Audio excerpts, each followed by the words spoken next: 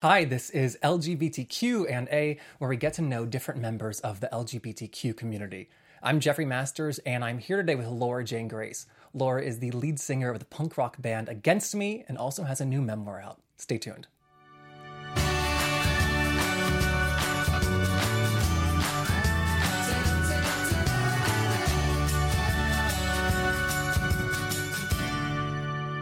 Hey, welcome to the show. Thank you. Thank you for having me. Absolutely. I'm excited to talk. Me too. Can I preface this real quick, though, by saying I came directly from LAX, and I woke up at 7 o'clock this morning to get on a plane, so I need a shower, and I kind of maybe look like I got hit by a bus. But other than that, I'm ready to go and glad to be here. We're far enough away. I can't smell you. Good. You Breathe look great. Breathe through your mouth. It's okay. I mean, you have a new book out. You have a new album out. You're on tour. Is that it? Yeah. Oh yes. Yeah, I guess that's it. Yeah. Are you tired? A little bit, but I've kind of passed that point of being tired where that's just like status quo. I'm used to operating with little to no sleep, so it's fine. Yeah, you have a lot of endurance. I was reading the book. Yeah. It was very impressive. Like, you kind of lived the like rock star lifestyle that I imagined, like staying out late and drinking and doing drugs and not sleeping. I mean, like, how did you sustain that and perform every night? Geez, I don't know. I mean, I am here. I'm alive to tell the tale, right? Part of it's being young, I think, but all of that is like, I mean, a lot of it's cliches. It's like, that's part of the music industry, or that's part of being in a band, Yeah. and it's just par for the course. I mean, it was kind of like the stereotypical like story too. Mm-hmm. I mean, not with a transition. Yeah. Sans the gender dysphoria part. Yeah, the small things. Right. But like vocal wise, did you ever like lose your voice on tour? Well, see, like I've had people ask me about that a lot over the years, like specifically, from our like first record to our second record to our third, people being like, "Oh, your voice changed" or whatever. And it's like, well, yeah, like coming into this, I didn't know how to sing. Like for me, that was like the appeal of punk rock. It was like, you don't need to know how to do this. You can just get in front of a microphone and yell. And so at first that was enough, but then you start going on tour and you're playing like 200 plus shows a year, and you realize like, oh, I kind of need to learn how to do this so I'm not destroying my voice. So you just learn over time. But also, if you're playing that many shows per year, like your voice changes and does things like you just have no control over. Wow. Did your voice change again once you went on hormones? No, it doesn't work like that. Really? No.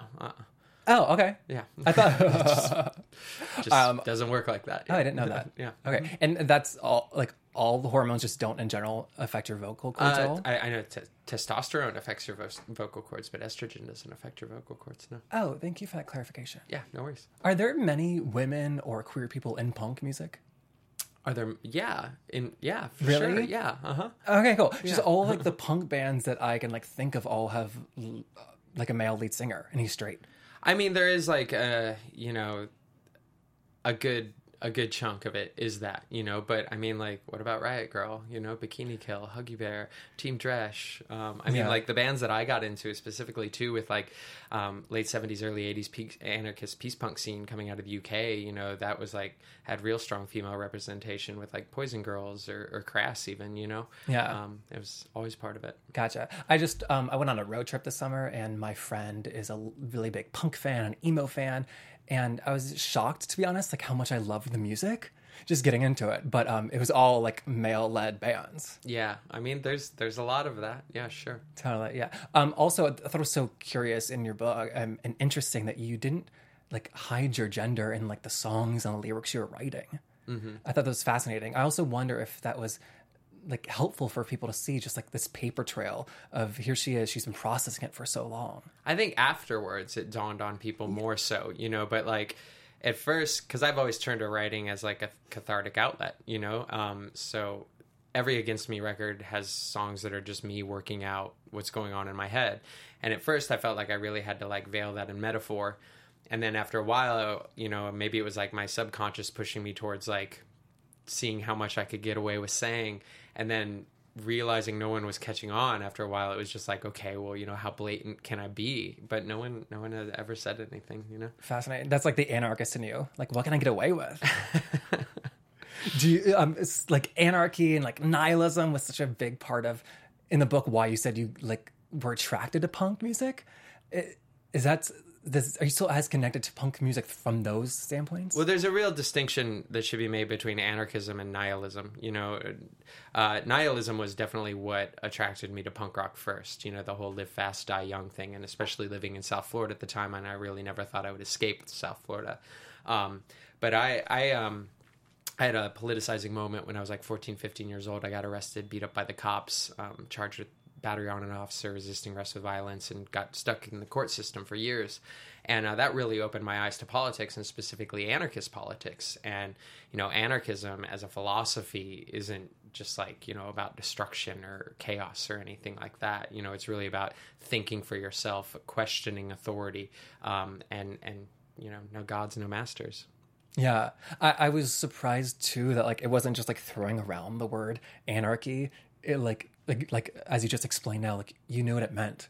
You knew what you were fighting for. Mm-hmm. I don't know. I couldn't have defined anarchy, you know, or even nihilism. Right. Well, I mean, you know, there are definitely many brilliant anarchist writers out there. I used to read a lot of Emma Goldman, specifically, and the Florida radical activist scene was something I got involved in at a young age through doing Food Not Bombs, which was, you know, about taking reclaimed food and serving it to the homeless, and through there, you know, just got organized with other activists, and we used to meet up regularly, organize things like May Day parades, youth liberation conferences, road trips to various protests. This was all around like late 1990s WTO riots and things like that. But I was, you know, very interested in that scene. Totally. And I thought too, like when you were growing up, you had this dream. You wanted to lead like a band. It's always been what I wanted to do. Yeah. But it seemed like in the book you had that dream before you even started playing guitar, or sure, before you even knew if you had the talent or skill. Sure. I never had any other ambition to do anything other than be a musician and be in a band, you know? I just knew from a very early age. And really, like, you know, I had a moment, my earliest moment of self-identification was seeing Madonna on screen and being like, I want to be that. I want to be her when I grow up. But I saved up money mowing lawns to get my first guitar when I was 8 years old, and I just always knew this is what I want to do. Yeah, that's amazing. Yeah, it's so like lucky in your situation that you like had the talent to like match that desire. Well, again, that was what was appealing about punk rock. It was like, oh, I don't need talent. I can just fake it, or I can just scream, or I got 3 chords together. I can start a band. But I would like challenge you that like your songwriting is like a little bit more than just nothing. Well, thanks. But I attribute that to work, you know, hard work and putting in the hours of writing, you know. Do you know when you've written a great song? I really think like every artist is filled with self-doubt to a point, you know, where you write something and you're like, oh, it's crap. It's no good. So I still definitely have those moments, but it's really more about like when a song's easy and when it comes to you instantly and you don't have to work for it. Those are the really like gratifying moments. Oh, I love that. Do you have like an example from like the last album? Well, the most recent album, Shapeshift With Me, which came out in September, like was probably the easiest Against Me record to write, just specifically because I was working on the book. So usually in the past, like the pressure was always on songwriting, and because now the pressure was around writing a book, songwriting became my like procrastination tool, where it was like, okay, my editor wants a chapter and it's due at the end of the week, but maybe I'll pick up my guitar instead and write a song. And it really just like, you know, so much about the book was reflecting on the past. Songwriting just became about like, how do I feel right now, immediate, like I just want to capture right now, this instant, and I don't want to overthink it. Maybe I got a crush on someone, I'll just write a dumb song about having a crush. But that was really satisfying, you know. That's so valuable to learn. Mm-hmm. Wow. Speaking of the book, we got to talk about the title. You okay? Yeah. The title it's the T word. It's tranny.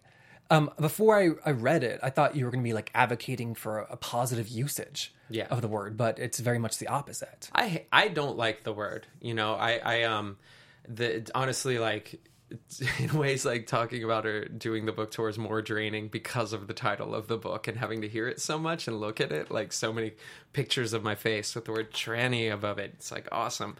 But it's a complicated word. You know, we were talking about Kate Bornstein before this we started filming, And I just did a panel with Kate Bornstein in Miami, and she was talking about the word with me and, you know, explaining the history of the word to me. And she was saying that it was a word coined by Australian trans women who came over, and just like, you know, Australians have a tendency to shorten words. Barbecue becomes Barbie. Transsexual became tranny.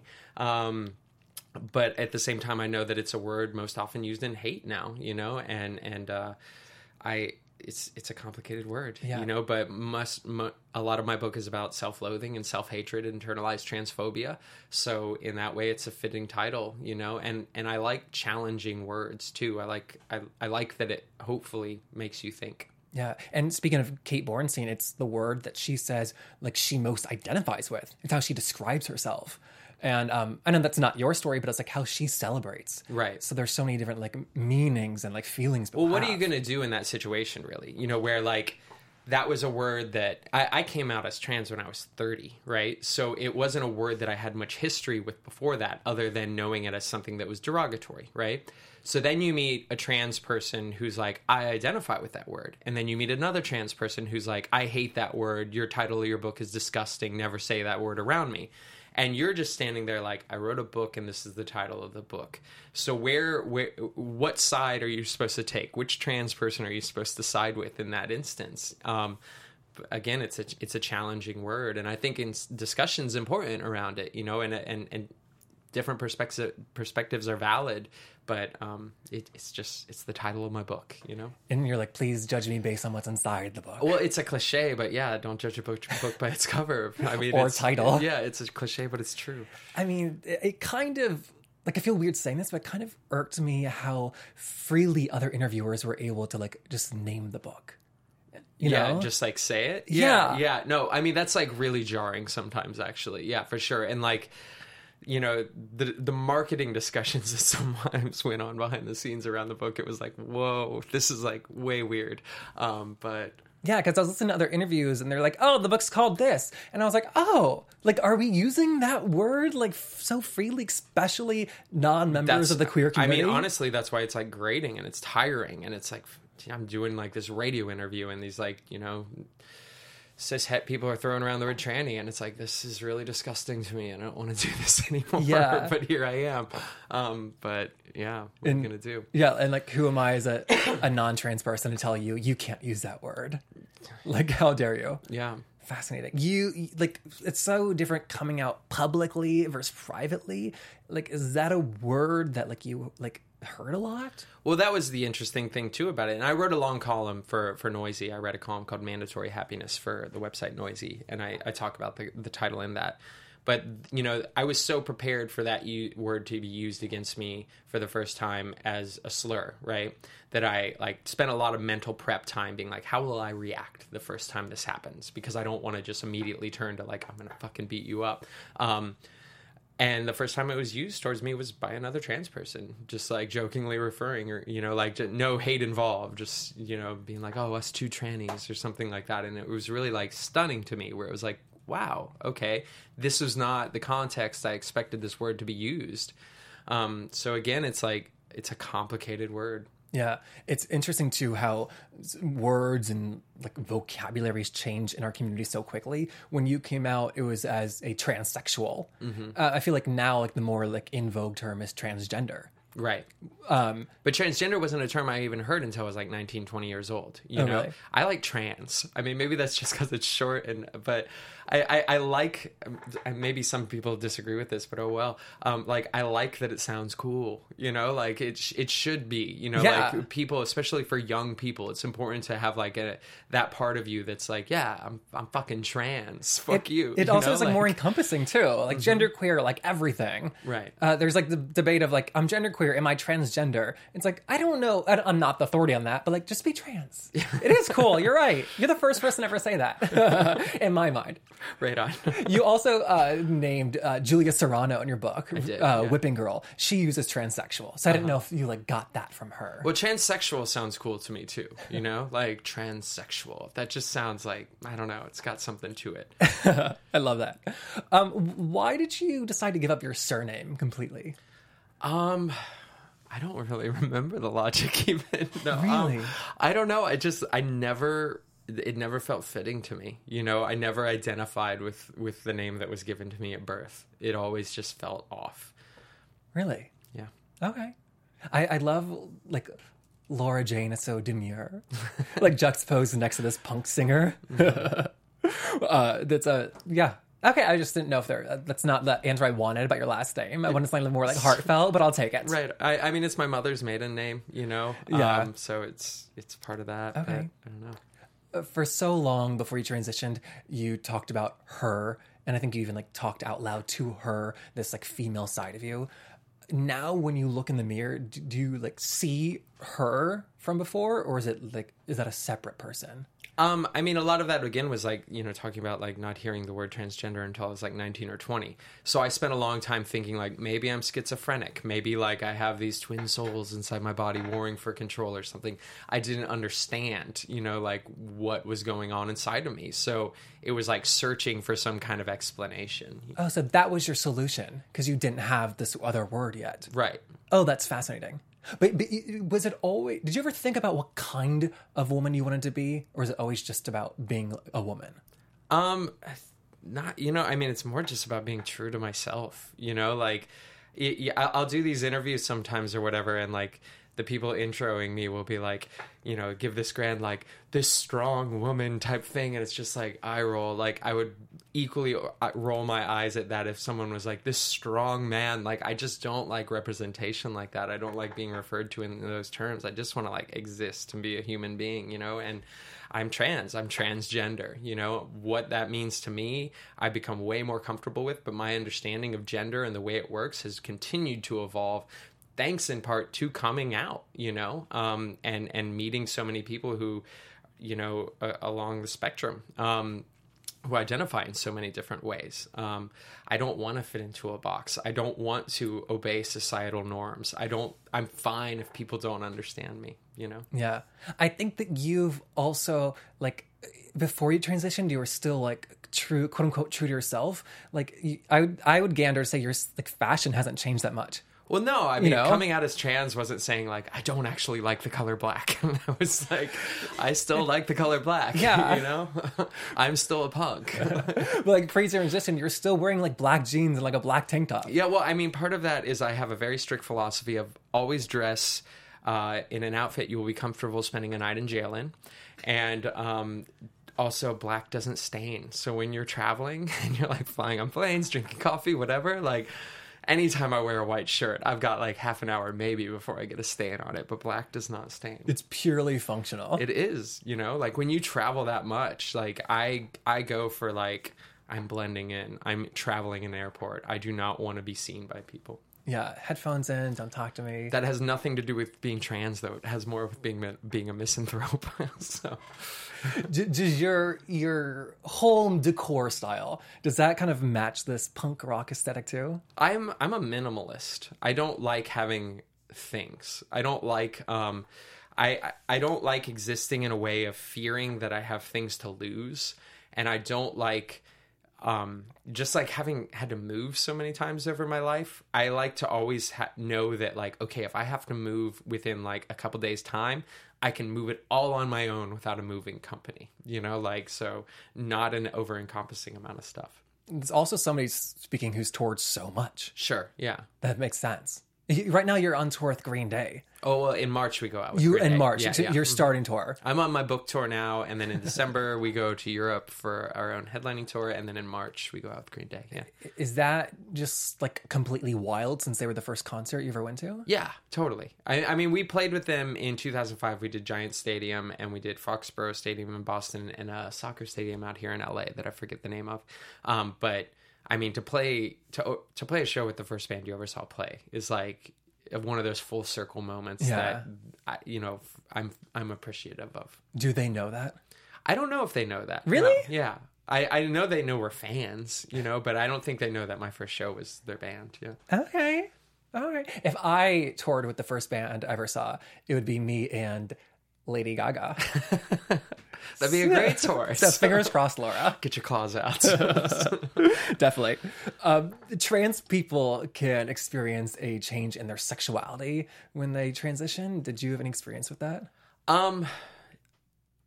you know, it's really like interesting dating as a trans person, being like open for the first time and going into that world, you know? And yeah, like that's really essentially what I like wrote our last record about, was that experience, you know, because I was in a relationship where I was like married for like 7-8 years, and then I came out of that for the first time as myself, you know, where I'm like, I'm trans now, I'm open, you know, and now I'm dating, and going in, like having historically dated women, being like, okay, you know, finding yourself in a situation where you're wondering, like, is this person attracted to me because of like emerging femininity or fading masculinity? What do they see in me? And like experiencing things where you're like, okay, like the dynamics that exist in relationships and power roles and stuff like that. It's just like a way eye-opening experience, you know? Yeah. Sounds like you are also like open to many possibilities. Is that right? Yeah, I am. Mm-hmm. Okay. I think that's like a common thing when you're like, yes, gender and sexuality are like different, but they're like so intimately entwined. Sure. Mm-hmm. It was, yeah. I mean, I don't know how much like you want to go into it, but like it was so fascinating to see what a sexual person you were, like all through tours on life, and I don't know if that was like my own like perceptions going into it that were like wrong, but it just surprised me because it doesn't like match what I would have thought. Right. It's just such a vulnerable spot. I mean, I have a very addictive personality, and when it came to like masking my dysphoria, I would turn to music, I would turn to drugs, and I would turn to sex, and those were like my coping mechanisms. Wow. And now you're just a single parent. Yep. On the market. It's fun dating when you're a single parent who plays in a band who's trans. Let me tell you. And now I have this book that anyone I could ever potentially want to date could read beforehand. So. It's like the manual too. Yeah, something like that. Does it feel different performing sober? No, I mean, you know, like I've also like, you know, with saying like that I've used drugs or alcohol as like a coping mechanism, I've also been the type of person always where it's like, okay, if I need to sober up, I can sober up, and I could be like sober for 9 months or sober for a year or sober for a year and a half, whatever. And definitely like with shows, you know, I've had my touring years where I've been really wasted, and I've had my touring years where I've been stone cold sober. I prefer being sober for sure while playing a show, but it's always nice to have a drink after a show. Are you sober now? At this moment, yes. Sorry, is that personal? No, it's not personal. I mean, like, you know, I spent like the last 2 months dry. I had a back injury, so I was like on some prescription meds for my lower back. So I was dry for 2 months. But I smoke weed. I like smoking weed. And I was up in Vancouver, British Columbia, like right before this too, doing a piece for Vice about sampling all the cannabis up there. So for 2 days I was just getting stoned in Vancouver. But yeah. That sounds like a really hard job. Oh, it was terrible. I'm so sorry. It was really trying. A lot of in your book too is about how like upset fans were at you and your band. I didn't realize that was like a part of punk music. Because the more fame, like they want you to make music, but they don't want you to like make money off of it. It seemed like. Has that changed? Like, are they more accepting of you guys now? You know, I think that's past. I think a little bit of that is like really like younger attitudes, you know, and I get it because I've been that way with bands too, where like you find a band, you latch on to them, and like they're yours, they're your band, and you don't want to see them become other people's bands, especially if those are the people who are like beating you up at school, you know. So like when you're coming from a punk scene, like many punks like myself, I got into punk rock because I was getting beat up all the time, and punk rock seemed like a way to fight back. So then when like your favorite punk band becomes that jock at school who's beating you up's favorite band as well, you get pissed, right? But, you know, with my band specifically too, coming from the DIY punk movement, you know, coming from the activist movement, and being like an anti-capitalist band, you know, obviously there's hypocrisy there when you start making money off of your art. But again, punk rock was something that taught me to always think for myself, to always question everything. And I've always tried to make decisions to the best of my ability. And at the same time, recognizing that there are certain economics involved in things, you know, and if somebody's charging money at the door, saying like, hey, that's my fair cut isn't about like, give me money. It's just about, well, somebody's taking the money, you know, like, and it should be fair, and that artists should be paid for their work, and that it is valid work being a musician. Like, societies need music. Name a society that's ever existed without music. It's, you know, artists deserve to be paid for their work. Absolutely. And Against Me is like 10 years old now? 12? 20. What, excuse me? 20. What? 20 years old. I started doing Against Me in 1997, so this is like our 20th anniversary coming up. I forget that you were so young. I'm only 26 now, too, which is weird, right? It's weird. It was wild, like, hearing you, like, turning down, like, $500,000, like, record deals, and I was like, oh my God, like, she's 24. Like, she's 25. Yeah. Like, I can't imagine dealing with these issues and being on tour and having to write new music, and it's stressful, you know? Like, it was like, you're, like, really thrown into this strange world, you know, where like you do have absurd amounts of money being thrown at you and these absurd offers being made that ultimately like will affect your life for years to come. And at the same time, so many people who are like around you and the handlers like treat you like a child. So you're like existing in this weird like in between world like that. And you just like, it's a scary thing to navigate, you know? I think that with like no experience, the band, and you had so much like business acumen just to brand yourselves as like the hardest partying band, you know? And like these that's very smart. Yeah, maybe it was like for selfish reasons. Well, no, I mean, you know, that was Do you like think I'm crazy? No, not at all. That's like the common denominator, is you realized it was like, okay, what do the four of us as a band have in common? Well, we all like to drink and we all like to party. So we're going to become known as the hardest partying band. And then like after a couple of years of that, you're like, God damn, now everyone wants to buy you a shot everywhere you go, and I can't possibly do all these shots. So it has its drawbacks, if you want to put it like that. You know? That's so funny. It was just like the setting and achieving of simple goals early on. Like, I want to write 10 songs, record them. I want to play one show. You kept like checking that off. Right. Well, that's success to me. That's always been the measure of success. It's never been like, oh, did we make money off of it? It's always like, did we accomplish what we set out to do? You set out to do a show, accomplished, amazing. That's success. Regardless of if anyone came, it just happened. Same with like putting out a record. You know, it doesn't matter how many records you sell. It's just like you made a record. That's the success to me. That's the bar set. This book, you know, like I wanted to write a book. I wrote a book. Who cares what happens afterwards? The success is that it exists for me. I agree. I think, though, that your fans who see the hardest partying rock band in music, I think that's gone now. Cool. Yes. With the people who see this, like, punk rock star just, like, singing, like, they're hard out on stage. They don't see, like, those business steps, though. They don't see that.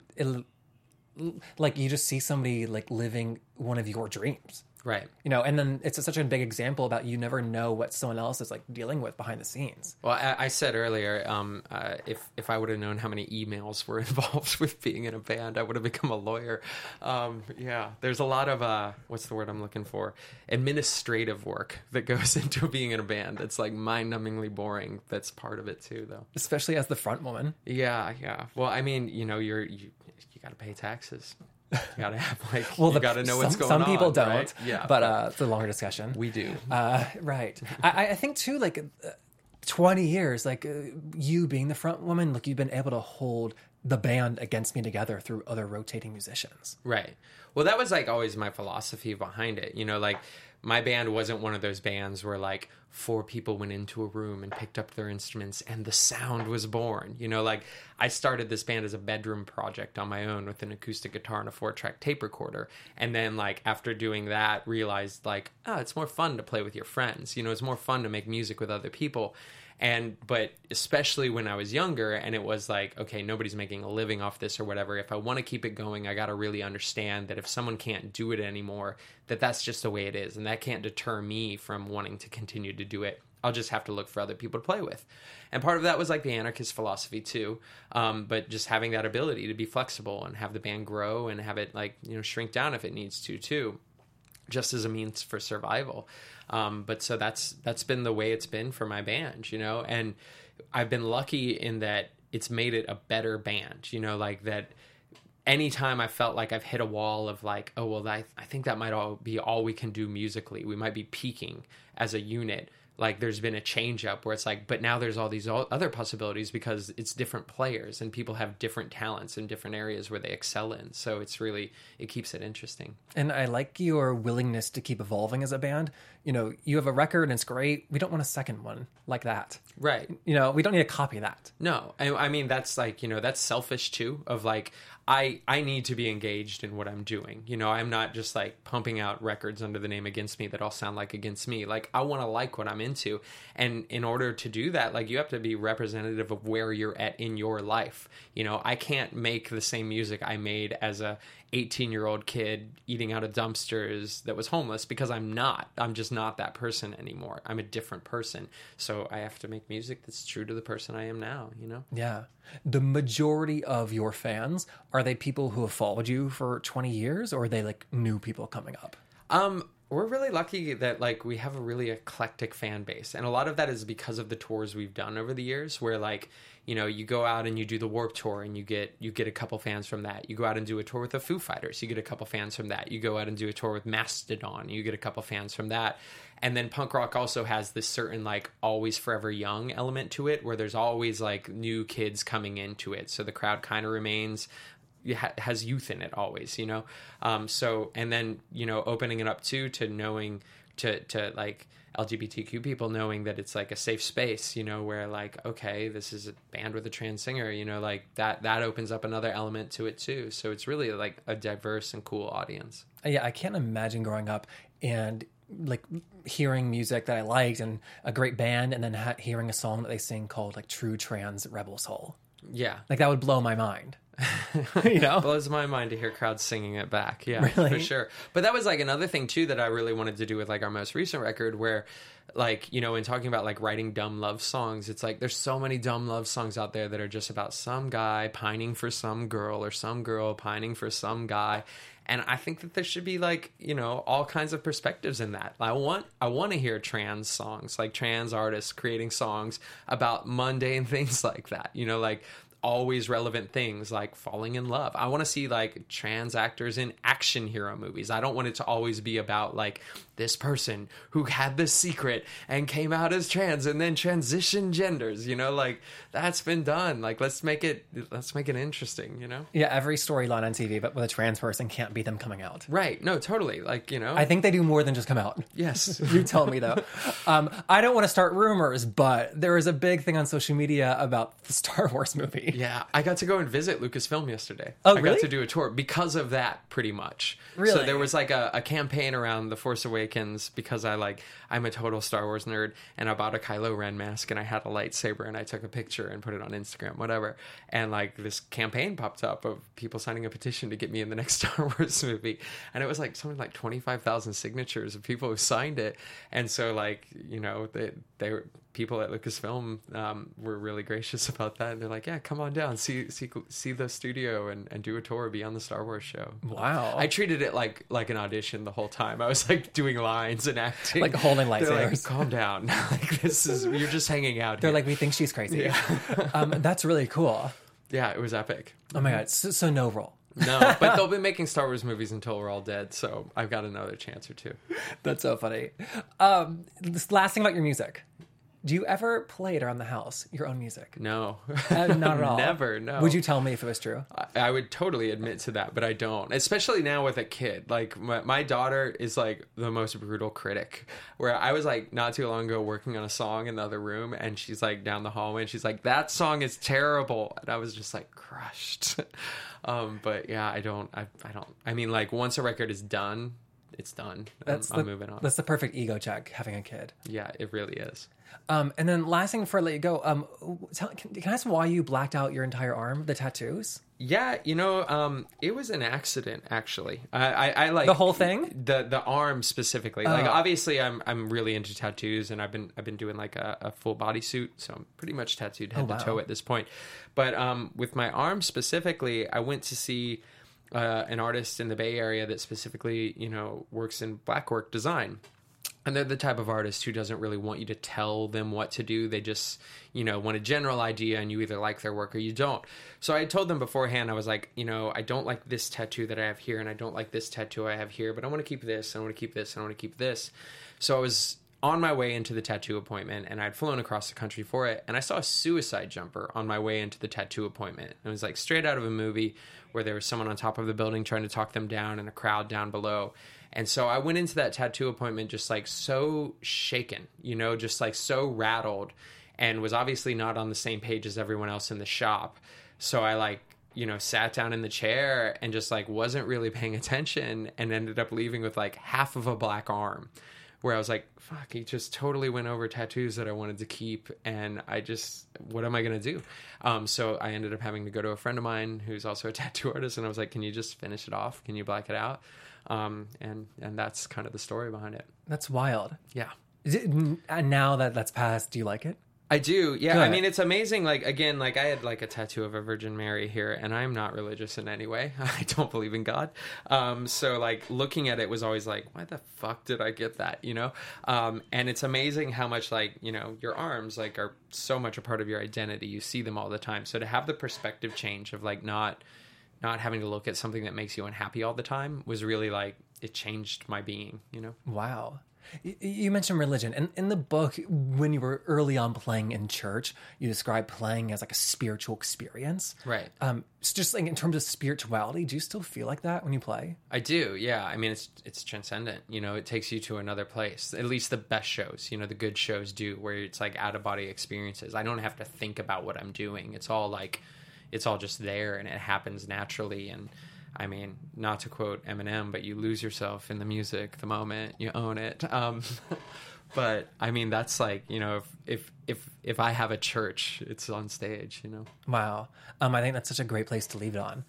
Thank you so much for this. My pleasure. Yeah. Absolutely. If Good you want to, yeah, great. If you want to get the book, that's out, even the new album out. If they want to connect with you, send them to your Twitter. Yeah, I use Twitter, like text messaging. So. Oh my God. And what is the Twitter name again? At Laura Jane Grace. At Laura Jane Grace. And I'm at Jeff Masters 1. And to everybody who's leaving comments on iTunes, thank you for that. Keep that up, please. We'll see you next week. Bye. From executive producers Maria Menounos, Kevin Undergaro, Phil Svitek, and the entire AfterBuzz TV staff, we would like to thank you for listening to the AfterBuzz TV network. To watch or listen to other after shows and post comments or questions, be sure to visit AfterBuzzTV.com. I'm Sir Richard Wentworth, and this has been a presentation of AfterBuzz TV. The views expressed herein are those of the host only and do not necessarily reflect the views of AfterBuzz TV or its owners or principals.